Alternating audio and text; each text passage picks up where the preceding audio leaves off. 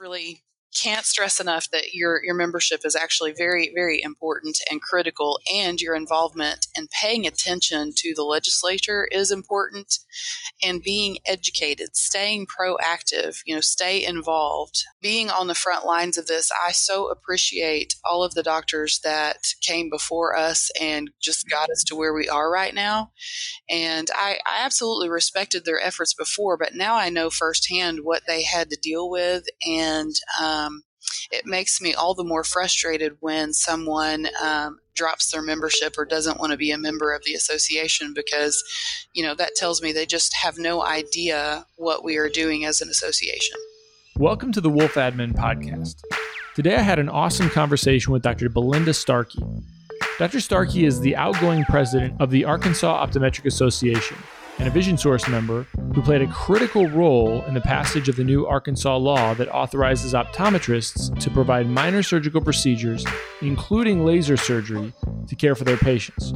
Dr. Starkey and I discussed some of the common pitfalls when attempting to pass this type of legislation and how the Arkansas Optometric Association overcame these obstacles. Please enjoy our conversation. And as always, if you want to get the most current episodes, be sure to subscribe to the podcast and give us a 5-star review. But first, please support those who support us.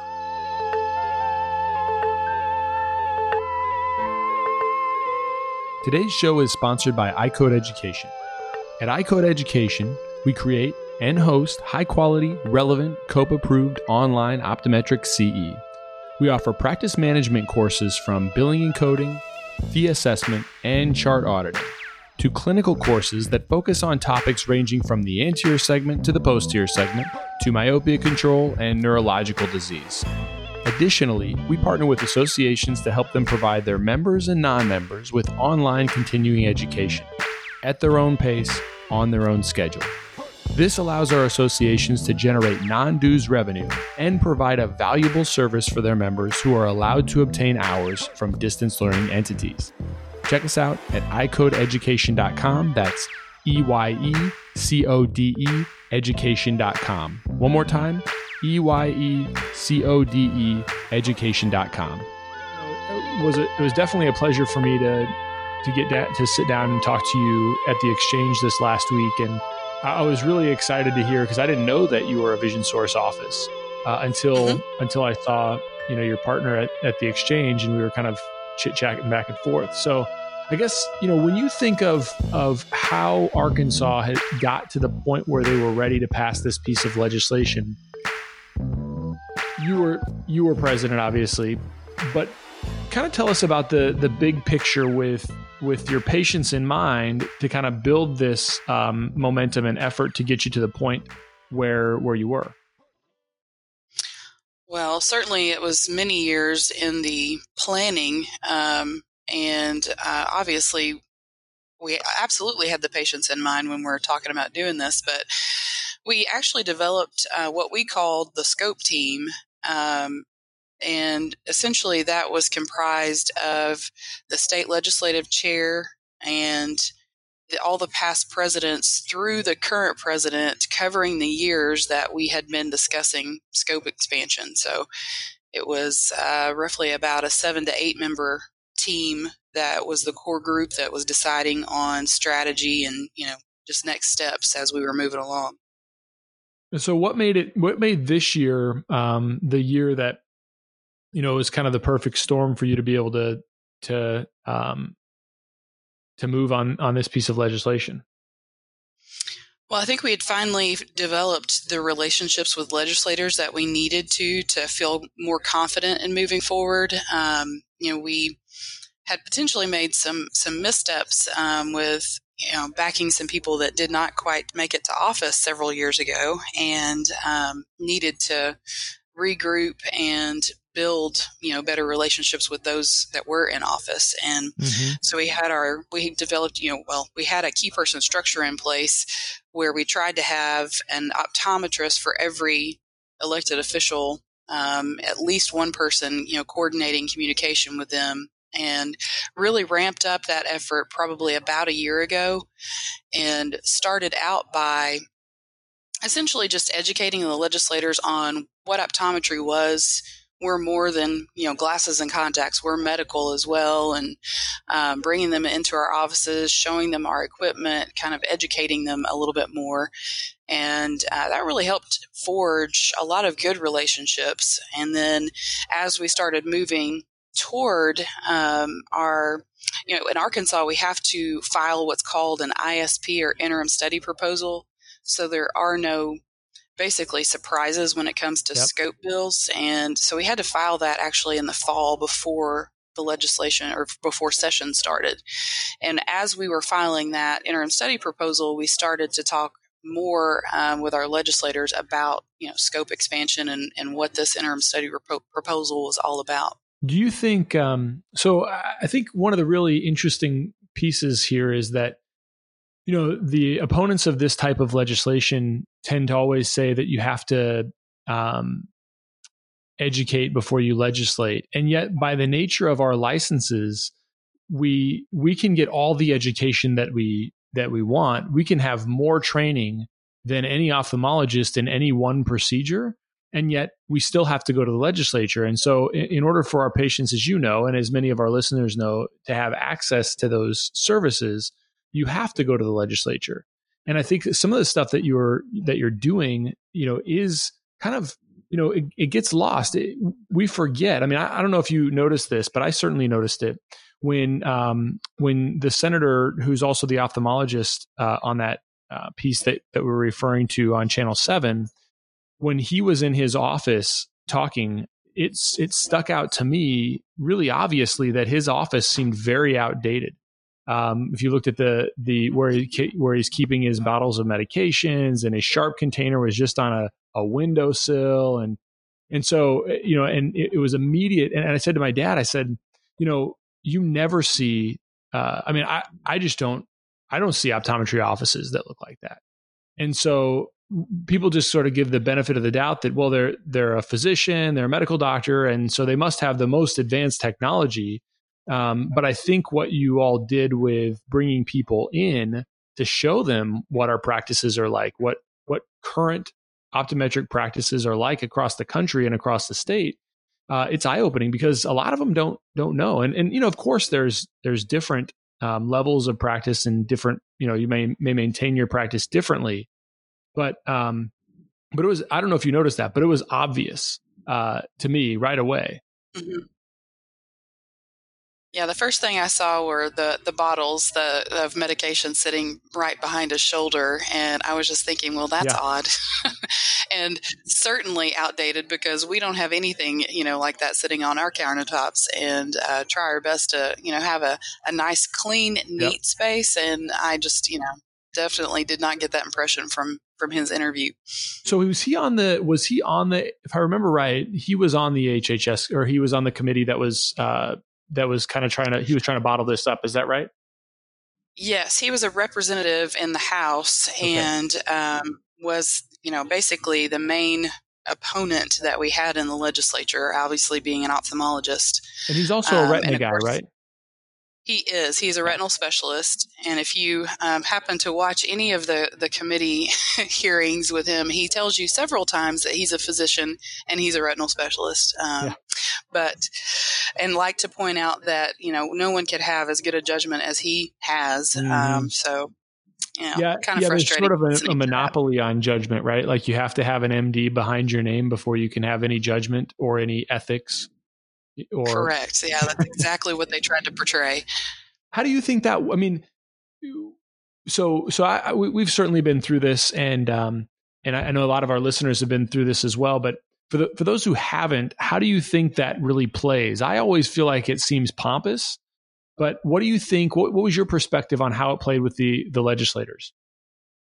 I really do think it seemed pompous and arrogant to a lot of the his colleagues, because another thing that happened the day that we actually failed the first time in the House committee, he that afternoon ran retaliatory bills for refracting. Well, had a refracting optician bill, but then also had a contact lens dispensing bill. And of course, we basically got the all call. We had literally just sat down at the table to try to have some lunch and got the call, come back to the Capitol. So we, jumped up and ran back to the Capitol. And as we got into the room, when he was presenting his bill, I was eye to eye with some of the other legislators at the table.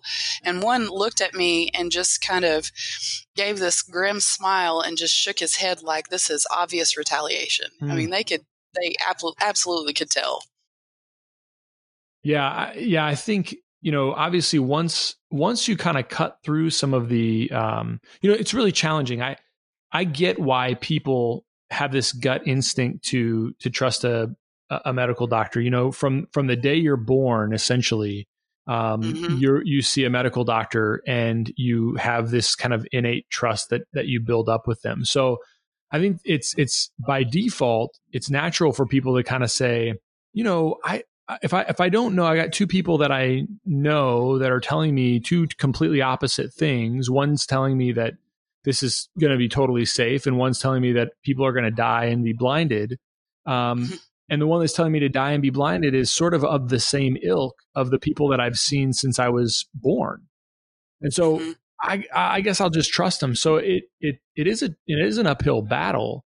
But once they expose that, once they show their their true selves, then they lose that trust. And I'm just always surprised that after so many years of safety, of safe expansion, so that patients have the choice to seek care from the providers they decide to seek care from, that this rhetoric still really gets any traction. And I suppose, like in Nebraska, for example, we have term limits. So at best, every 8 years, we have to kind of rebuild relationships, re-educate people on what we do.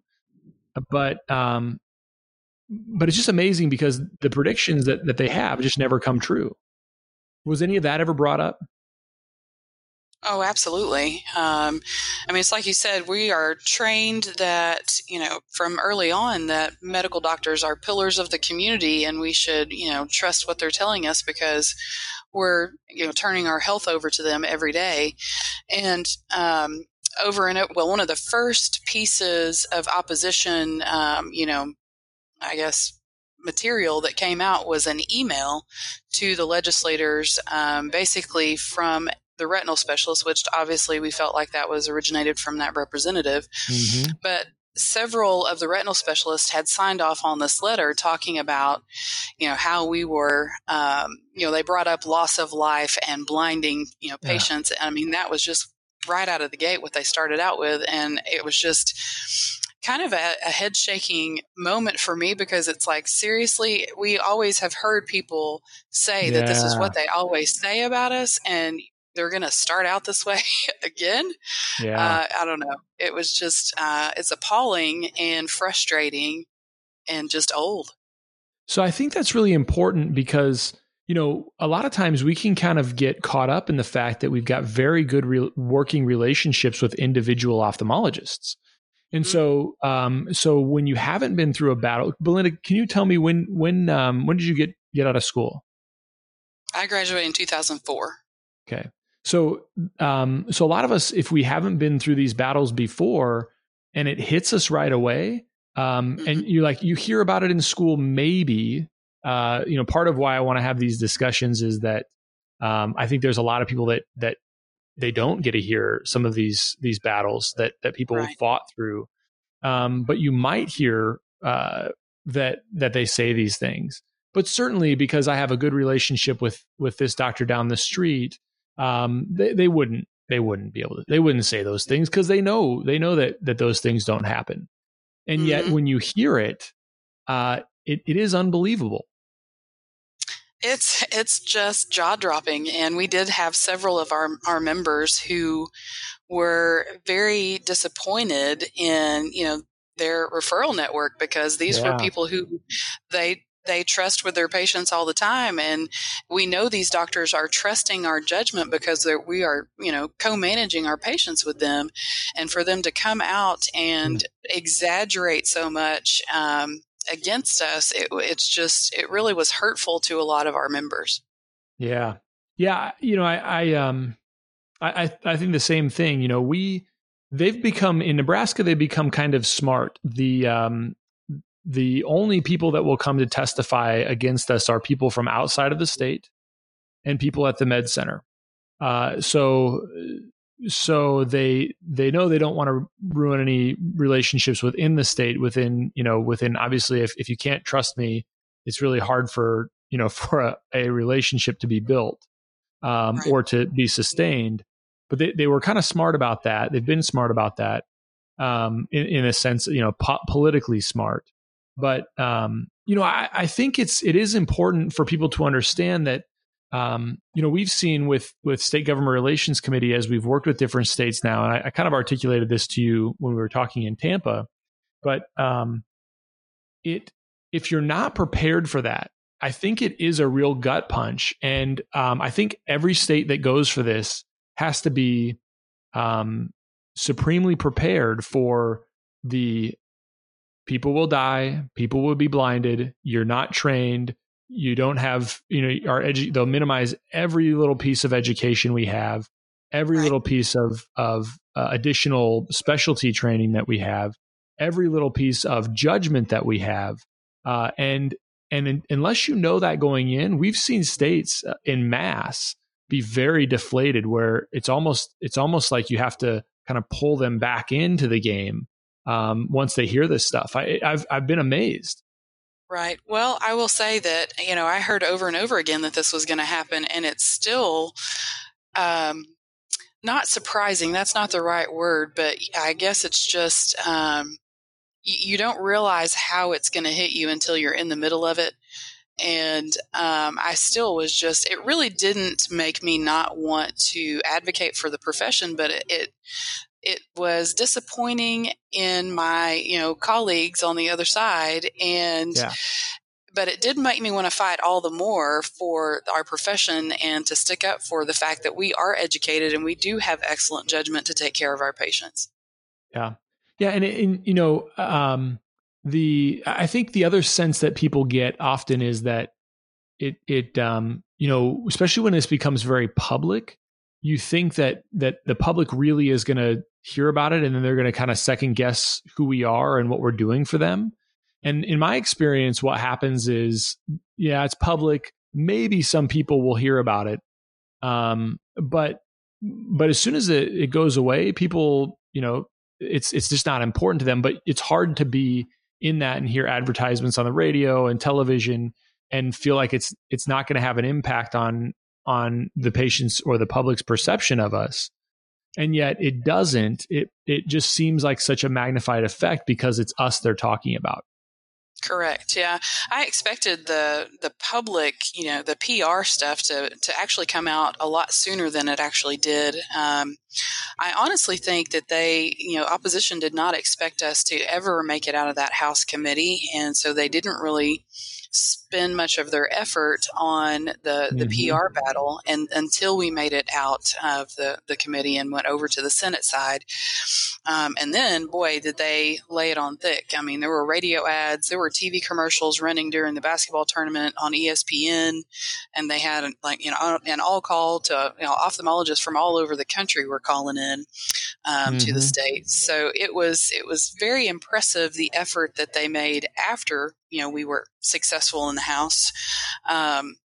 But I will also say we had heard from many other states and, of course, talking to AOA and SGRC that you're never going to win that PR battle. So don't play that game. Yep. Because, it's certainly patients have no idea what's going on most of the time. Unless they're really paying attention. And I only had one or two patients that said, "Hey, I saw you on the news." And other than that, they really didn't even understand what was happening. So certainly the effort is better spent on educating those legislators and worrying about what they think, not what public opinion is. Yeah. Well, and I think, the interesting part is public opinion with push polls can be swayed any way that you want the push poll to come out. And Certainly. so that's one of the things that they try to do. What I thought was really interesting, I'm going to get the numbers mixed up, but I want to take a step back for what you said, because, what any of these scope of practice enhancements allow patients to do is simply have the choice not to seek care from another provider that they don't have a relationship with. So, what I always think about this is that patients always have the choice to decide they want to have a procedure or any treatment at all from any physician that they decide to have a treatment from. And, by nature of our license and by nature of our oath that we take, we're not, our whole goal is to not do any harm, first and foremost. And so that's followed up by the fact that none of us want to be brought to the board and none of us want to be sued. So you aren't going to practice outside the realm of your knowledge, education, and training. And you're going to make sure that you're up to snuff on all of those things so that those things don't happen, because you do want patients to have good outcomes. And so now all that has happened in Arkansas is that patients can now decide if they'd like to see Dr. Starkey for the SLT, or if they want to travel to another provider for the SLT. The same thing as when they decide now they want to receive glaucoma treatment from you, or if they want to go someplace else and establish a new relationship with another provider to have glaucoma treatment. And so I think that piece gets missed in a lot of this with, even within the, certainly within the realm of the discussion politically, but patients can decide not to see us. All right. I mean, they do it all the time, right? They see an ophthalmologist instead, or they see somebody else down the street. They don't have to see us for that care, but now they have the choice to do it. Absolutely. I think that's important. Sure it is. And yeah, I mean, I think so what's really interesting to me is that if all these things, when they have these push polls that they come out and try to sway legislators with, it'd be really interesting to ask those patients, the same patients, if they think that they should be able to receive an eye drop from their optometrist or an oral medication from their optometrist. Because they have been doing that now in Arkansas for how many years? Over 20. 20. Yeah, over 20 years. And they've made the choices with their feet by seeking that care from optometrists. And so, so if we weren't, if our care wasn't well thought out and wasn't well managed and wasn't appropriate, then they wouldn't be making those choices. Right. I will say that they obviously, opposition did pay for the polls or a large poll to happen. And my impression was really the legislators see those polls for what they are. They are paid for by one side or the other. And I really don't even think that it influenced them a whole lot in their decision making. Yeah, I would agree. Just like we've talked to you guys before from an SGRC standpoint, media and these push polls tend not to, we can feel like we want to respond to them. And I think we have to have a response, but oftentimes our response isn't as important as just continuing to talk about the facts and what really happens and how this really works. And the history of safety. But it can be the fact that you want to respond to to those polls because, well, we know they're not true and we know they're misleading. And so the gut reaction is to respond. Mm-hmm. What I really found interesting about the polls that we've seen recently is that and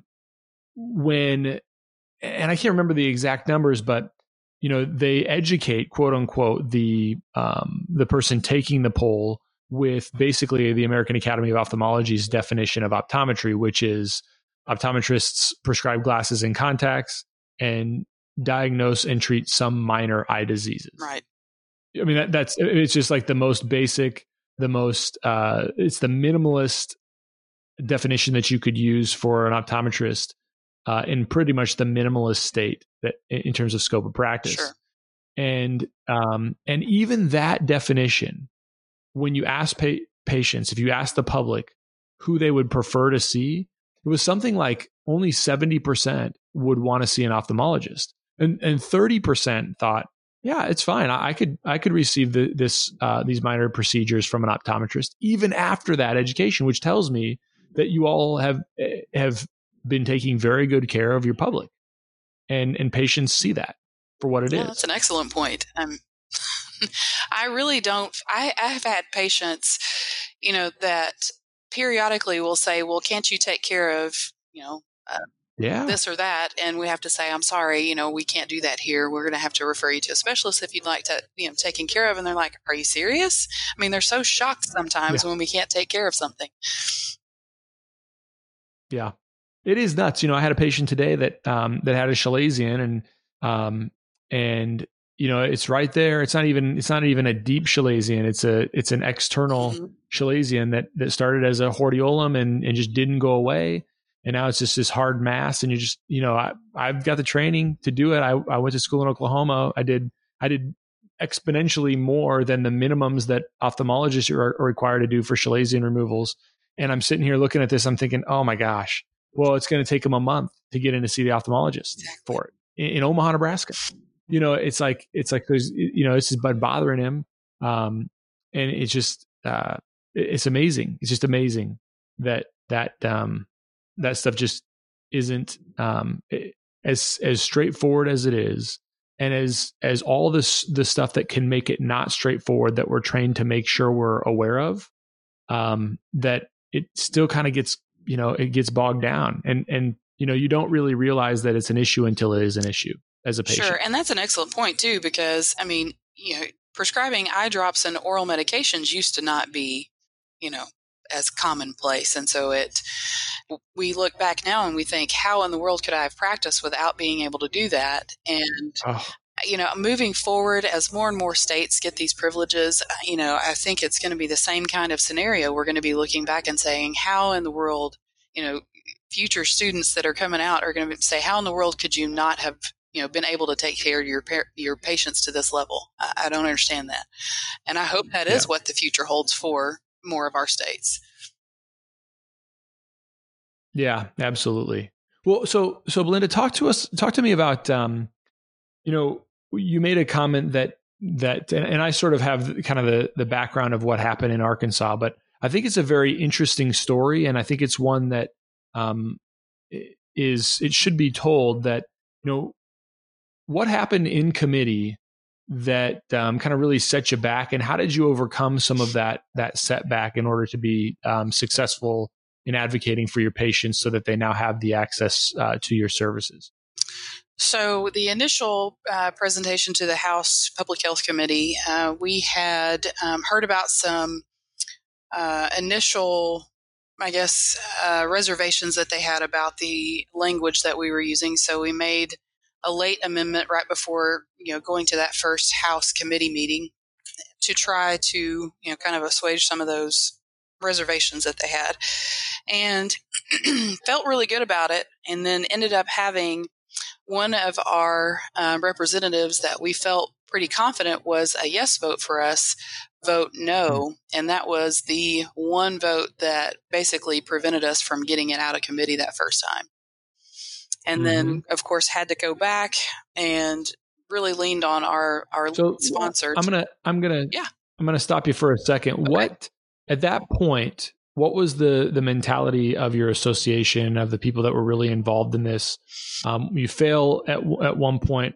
What is the thought process and the mentality of how you all felt and how you overcame some of that stuff to kind of bring it back and work again? Obviously, immediately after that committee meeting, I will just tell you personally, I was crushed because of the amount of time and effort. And you honestly feel when you are in the battle and you are, on the front lines and testifying, you feel the weight of the profession, not just in Arkansas, but the profession as a whole on your shoulders.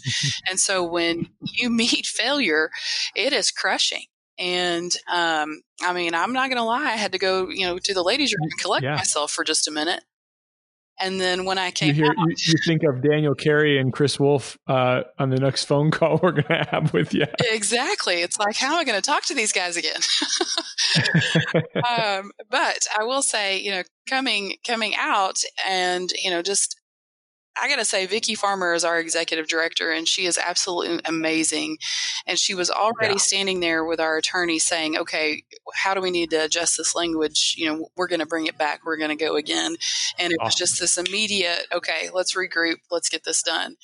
And so that was the week that SECO was happening. And basically, some of us stayed behind and stayed on at the Capitol. And that was a Tuesday when we failed in committee, and we worked the House floor on Wednesday and Thursday to just say, hey, here's what we're going to do.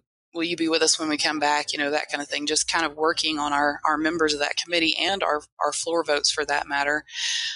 So it was deflating in the moment, and you just had to kind of let yourself have that minute to feel the pressure, and then just say, okay, you know what, I'm over it. Let's go back and get this fight rolling again. Mm-hmm. Yeah. Amen. So then once you kind of had that period of shock, and then somebody, and it sounds like it was Vicki, kind of said, wait, guys, we can regroup. We can, there's still some things that we can do so that patients have that access. Then what? What's next? How did that work? Well, we had to ensure the sponsor was still willing to stay with us, of course. And he was an excellent sponsor, well thought of. And we leaned on him to essentially guide us in the amendments that needed to be made so we could be successful ultimately. So instead of having that exclusionary language that we really was, ideal, we came back with more of an inclusion listing of procedures, and that ultimately is what made us successful. And so what are, for the listeners that aren't aware of the difference between inclusionary and exclusionary, do you want to talk about that, or do you want me to talk about that? You have way more experience with it than I do. I'm happy for you to explain that.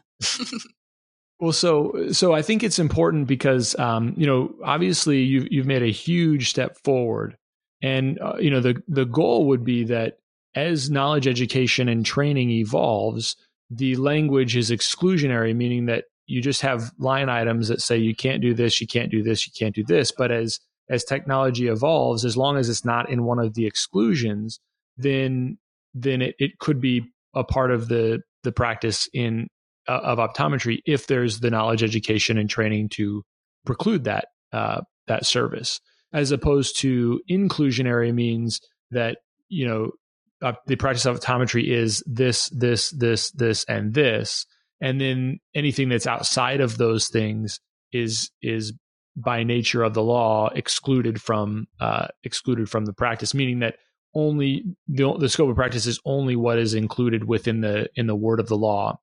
And so the benefit is that with the language that you have, the inclusionary language, the language you have is really no challenge from an AG that's likely, because the letter of the law says exactly what you can do.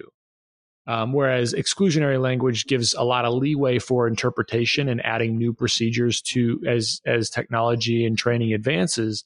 But the one downside we're aware of is that there is a potential for challenges. But at the same time, if you have a good piece of exclusionary language, those challenges are going to be really hard to enforce. Exactly. So I'm not sure if I explained that well. I think you did a great job. I mean, it's essentially exclusionary language provides you the opportunity to, not have to come back to the legislature every single time you want to do something new. Whereas when you have to list everything out, then, every time something new comes along, you're asking, please, may I again. And it's super frustrating. Much better said. So, there was you don't know this, but I'm a hip hop fan. And so way back, I love to listen to, like, usually what you call it would be like underground hip hop. And my my two favorite MCs when I was in high school were Mos Def and Talib Kweli, and they had an album called Black Star, and it just blew my mind. But Mos Def could say he could say basically 1,000 words with 3, and Talib Kweli could say something with 1,000 words that would mean 3 words. You could articulate something, and so you just were Mos Def, and I was just Talib Kweli. So anyway, sorry about that. I've never been compared to that before. Sorry about that analogy. That was great. So anyway, that's everybody wants to know where my email address comes from, and that's where it comes from. I was wondering. Yeah. So at the time when I created my email address, I was in high school, and it was a Hotmail account, and it was like CWolf81, which who cares about that? Or I'll just stick, the first name and the last name of my my two favorite MCs together, and nobody's going to have that. And they didn't. So it's stuck. I like it. It's a good story. Yeah. Thanks. Well, I just wanted to mention on the committee, the House committee, that structure, and you probably know a little bit of that background. We were stacked against medicine pretty heavily in that House committee. We had an emergency room doctor. We had an ophthalmologist. We had, a staunch medical society advocate as a vice chair of the committee, whose husband is actually on the national, American Medical Society board. So it was really quite the feat to even get it out of there in the first place. Well, how did you overcome that? Well, it was all about our grassroots efforts and just the relationships that our optometrists had, made with their legislators and the sponsor that we had. I am not sure that we could have come back again unless we had the sponsor that we did. He was just absolutely amazing. Yeah. And he garnered a whole lot of respect from those members. So I give him a whole lot of credit for that. Yeah. No, I think that's important when your sponsor is fully behind you, and they should be, of course, and they can also articulate the need and the reasoning behind it very well. And so choosing your sponsor is very important for any piece of legislation. It was, and our Senate sponsor, I have to say, was excellent as well. We just didn't spend as much time on the Senate side because we had to get it out of the House committee first. And the chair of our Senate committee was actually, another one of Medical Society's top allies, as she was married to a medical doctor. And it was just, it's really interesting because those of us in the thick of it really felt every single time we went to a committee meeting, it was, the cards were stacked against us, and it came down to the last vote, it seemed like. But of course, then once we got to the floor votes, it was an overwhelming majority that backed us. So what I hear you saying, what I think is very interesting is that in all of this discussion that we've had for the last 40 minutes, not once, I know you talked about the pressure of testifying, but in your ideas of what you remember as being pivotal, it's interesting that your testimony in the committee hearing hasn't been on that list. And so do you have thoughts about that? I certainly do, but do you have any thoughts about that? I will say that, we hear over and over again that the minds are made up by the time that they get to committee. And I'm not sure if the first time that actually had happened or not, with our one vote flipping on us, but I really think that probably holds true the majority of the time, just because, especially toward the end, they had heard so much about our bill. Legislators were tired of hearing about eyes. The majority of the time, I will agree that I think that once you get to a committee meeting, you should have already built those relationships and educated those legislators to the point that they know how they're voting. Yep. I totally agree. It's hard. It's hard because when you are gearing up for a committee hearing, you do feel the weight and you think about everything you could have said and how this question, how could I have responded to this question better? But the reality is, and I think it holds true, is the only way that those committee hearings are really going to, I mean, my opinion is you're never going to win from a committee hearing, and you can lose, but you have to do a really bad job to lose. And you're never going to do a good enough job to win, because it all comes down to the relationship. And also within that relationship, it is the education of our profession and the longstanding history of how we take care of patients that rules the day. But it rules the day if you have an opportunity to show that to the legislature and the legislators. But I think we always get caught up in having, the exact perfect words. And a lot of people do that. And I think what's important to know is that you can have the perfect committee hearing and the perfect retort, but unless you have the relationships that you need to have, then your bill is going nowhere. I totally agree with that. Now, I will say I am one that stresses over what I'm saying every time I get up in front of in front of people to speak. But I absolutely, if those relationships are not present, you don't stand a chance. So you have to do the work ahead of time before you even enter session, because if you haven't, then you might as well just think about doing it another time, because it's not going to get anywhere.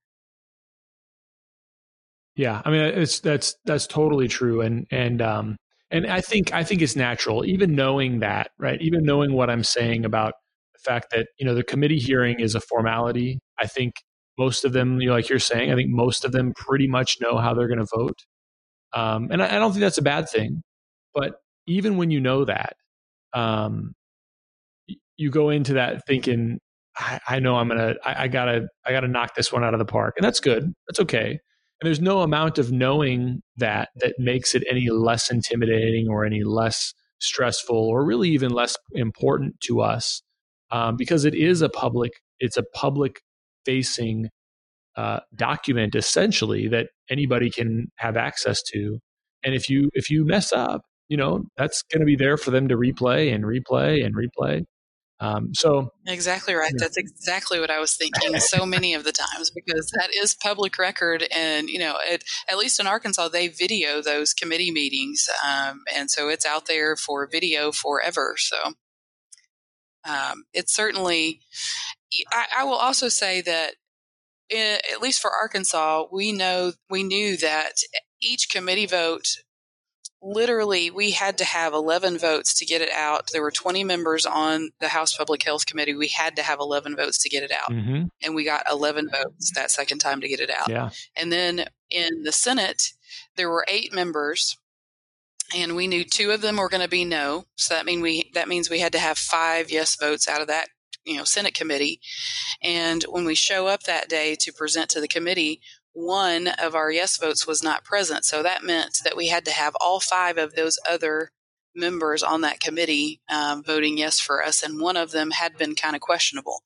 So I would love to say that, we knew how those committees were going to vote and it wasn't stressful at all, but I cannot tell you that, because we were all stressed until those votes were cast, and we could walk away from it. So yeah, and you should be, it's not settled until it's settled. And that's what I think is so fascinating about the story. And you and I kind of talked about this in Tampa as well, is that I think people need to understand that when states pass this type of legislation, in my experience, what I've seen is that they always tend to find a way. You kind of find you'll hit these roadblocks, and it's the states that can figure out ways. They've got relationships built where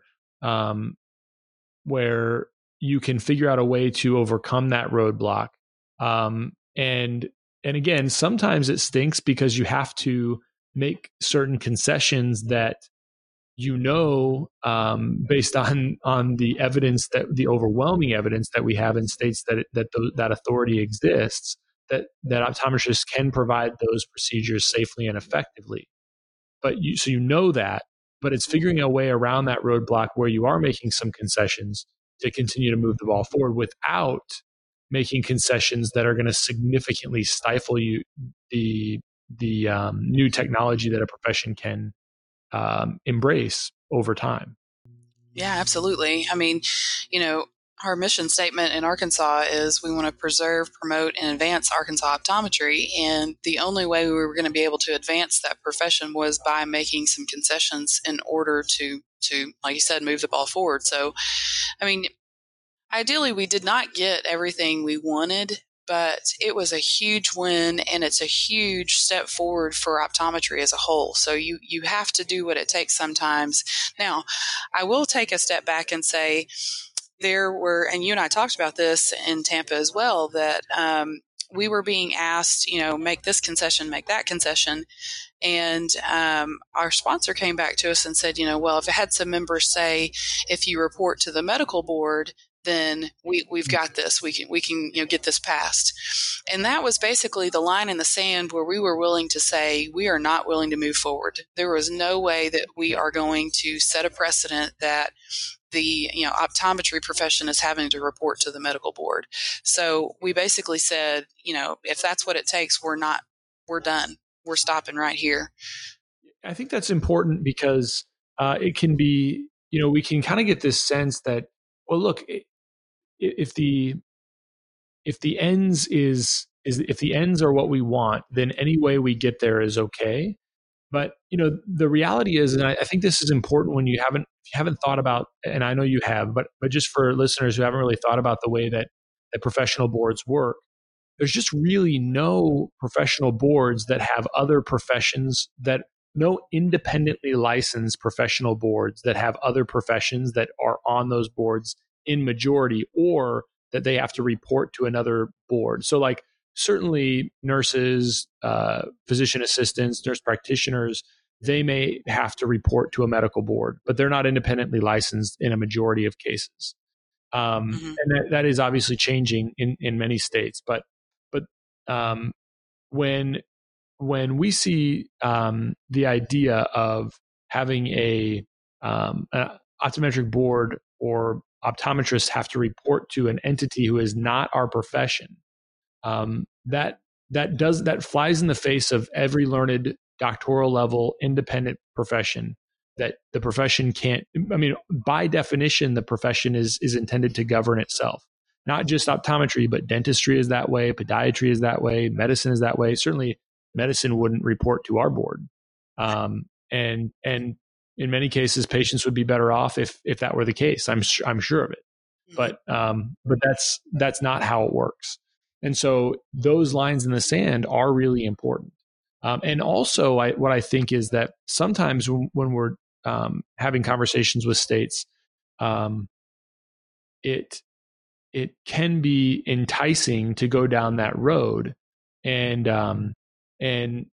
because you think, well, we can get where we want to go, and then we can remove this. But you always want to watch out. When you're passing legislation, it's easy to think, well, we can just pull the plug on this. But if you don't have a tight control over, if you don't have at least some relationships that you have built, that legislation can get away from you very fast.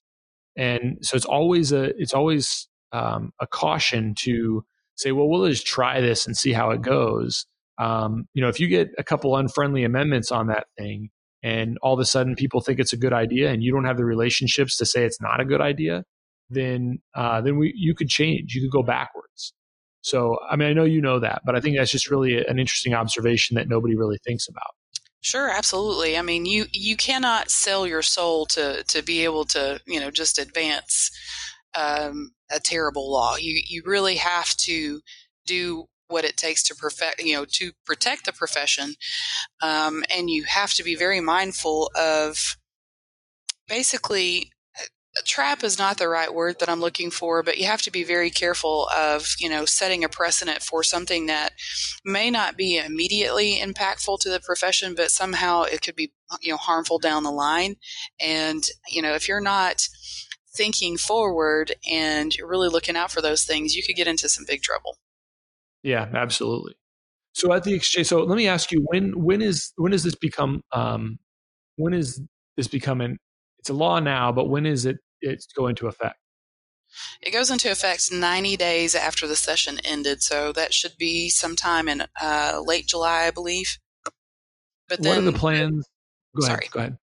I was going to say No, go ahead. the State Board of Optometry will have to establish the rules and regulations for the credentialing process, and then the rules will have to be promulgated by the legislature. So So it'll be that's a going to bit be before we actually start doing this. Yeah.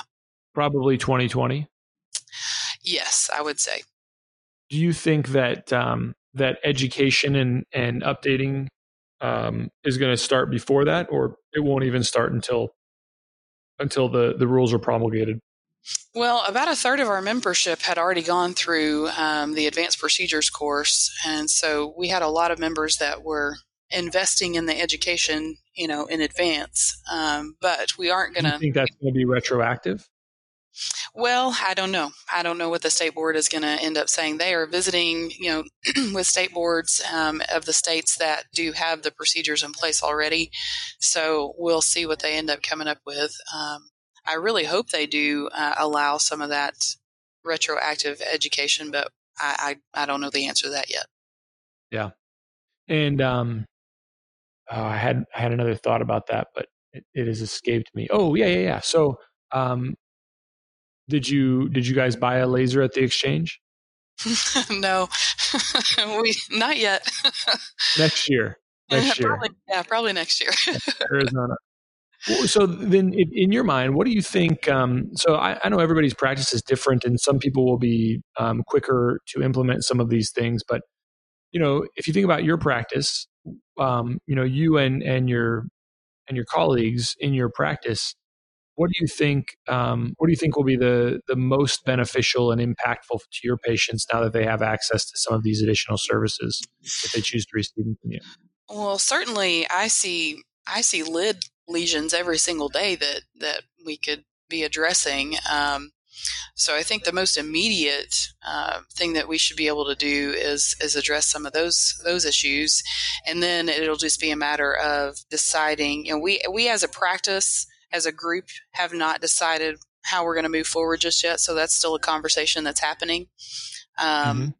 But I would certainly think that some of the doctors, and I know, some of the doctors that I interacted with that were involved in our legislative process that are in a more rural setting, are certainly motivated to invest in any of it. They want to just go ahead and get the ball rolling so they can help those rural patients not have to travel so far. So I really think the easiest thing to adopt, though, obviously, is going to be, the lid procedures, because there's not a whole lot of investment up front that you have to do on that kind of thing. And then I think the lasers will probably be adopted a little bit later. Yeah, I think that's probably the case. Yeah, awesome. Well, so Belinda, I want to be respectful of your time. Any other additional thoughts or considerations that you think would be important that we didn't discuss? I just cannot stress enough that being an association member of both the AOA and your state association is imperative. I mean, organized optometry is the way that we are going to get things done and move this profession forward. And I don't really understand how optometrists are just out there not paying attention. So I just really can't stress enough that your membership is actually very, very important and critical, and your involvement in paying attention to the legislature is important, and being educated, staying proactive, stay involved. I don't mean to be preaching to the choir, No, it's good. It's just one of those. It's just obviously after being on the front lines of this, I so appreciate all of the doctors that came before us and just got us to where we are right now.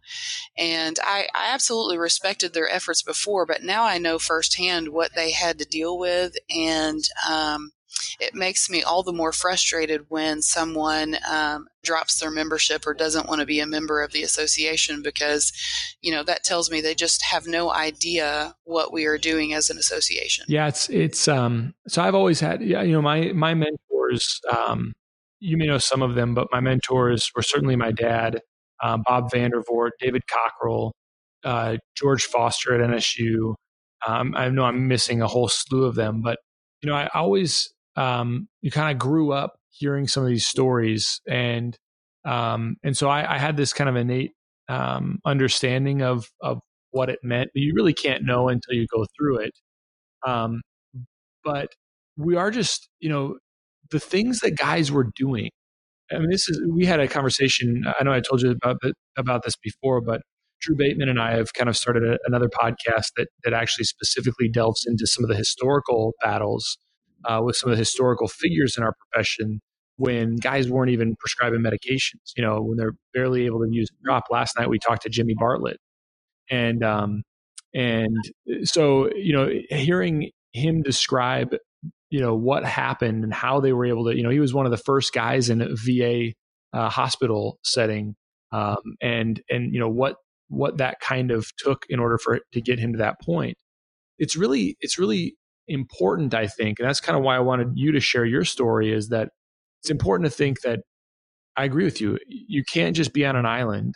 We're not an island. If we're each advocating as hard as we possibly can for our patients and the profession, then nothing ever gets done. And so I'm always just grateful that we get to stand on the backs of giants, and that these guys so many years ago decided that it was important to do the things they did so that I can practice the way I practice. And I guess I don't take that for granted, and I don't think people take it for granted. I just think we don't really think about it that often. Exactly. Yes, I agree. Yeah. Yeah. Well, I think, well said. Do you think, I want to ask you a couple more questions. I'm sorry. I was kind of going to wrap things up, but what do you think it is? Why do you think it is that is the case that, or at least it seems to be the case, that people kind of aren't involved, or what's been your experience as you've gone up through the executive committee and been on the board in Arkansas? What is your sense of why people aren't? I think it just, having not done any legislation for the profession in over 20 years, I think people just go through their day to day and they lose touch with, they get complacent, I guess maybe is the best way to say that. You just are going to work, enjoying your job, and, reaping the benefits of that, but don't really think about, well, where can we go from here? And it's not until you actually face something new, some new technology that you'd like to do, that you're like, oh, well, how do I do that? And I really just think it's complacency. Do you think that there's anything generationally that, I don't know if you're technically in a millennial generation, you might just be right before there, but I'm certainly a millennial. What's really interesting to me, did you listen to Matt Boudreau last year? Did you go to the exchange last year? I did not. Anaheim. So it kind of blew my mind that I didn't realize I was a millennial. I certainly am. But I'm on the kind of later part of it. And his point was he studies generational kinetics, and is basically how generations interact with one another. And he said the thing about millennials is that there is no other generation that is so vastly split between their habits and what they're like and those sorts of things. But of course, the upper portion of the millennials, the really entrepreneur spirit, the really go getters, those guys get no acknowledgement. Everybody says, "Oh, millennials, ha ha ha ha," right? And then they just sort of pass it by. I mean, there's certainly something to be said that millennials are different than other generations. But he said that 50% of millennials are just kind of trending upward. They have more disposable income. They're making more money than any other generation ever has in that time period, with their age bracket. And then, but they nobody nobody pays attention to them. And then you have this other, this other group of millennials. It's the other 50% that is the kind of parity for millennials, right? And so I get the sense that most of the millennials in our profession kind of get a bad rap, just like every millennial gets a bad rap, right? Because the millennials we pay attention to are the ones that are quote unquote living in mom's basement, right? But I wonder, if you've noticed, if there's anything else that we can glean, because I think the millennials in our profession are the ones that are trending upwards, right? I believe that's the case by nature of being in a profession and being dedicated to school and all those sorts. So, but what is it about that generation that we can kind of tap into to kind of help them continue to kind of move forward and kind of take the ball from the Belinda Starkeys and kind of move it forward? What are your thoughts about that?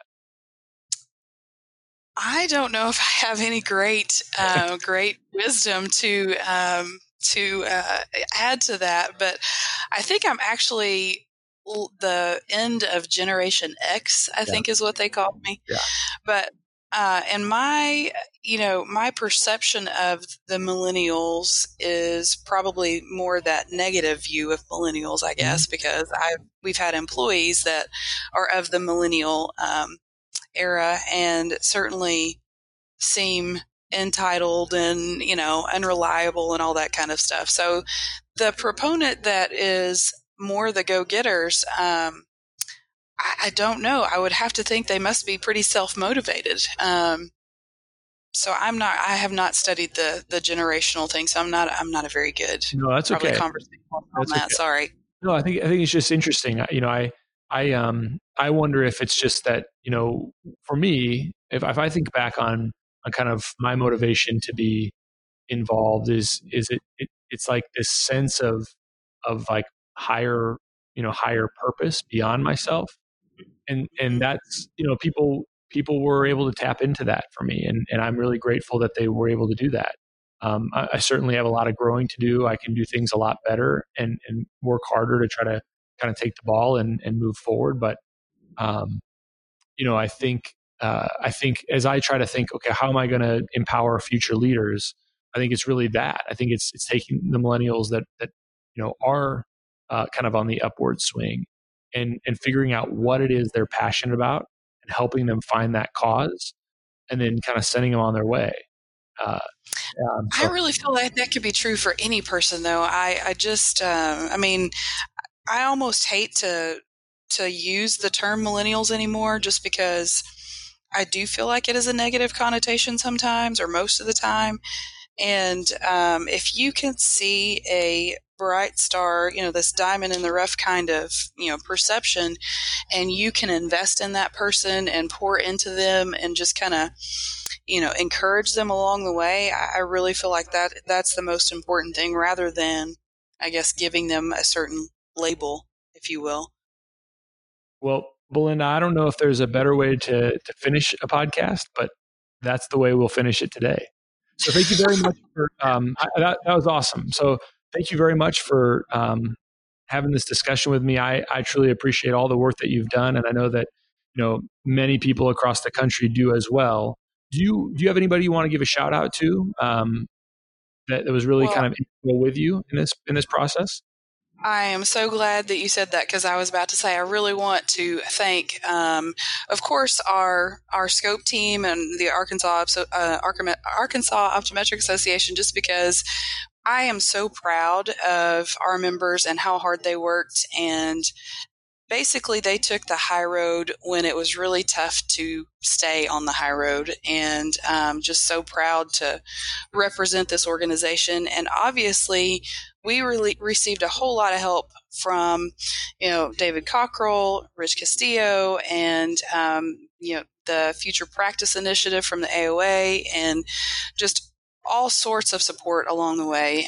Daniel Carey, Dana Reason. I mean, you name it. We had the support that we needed, and we so appreciated that. So thank you all for everything that you did for us. Awesome.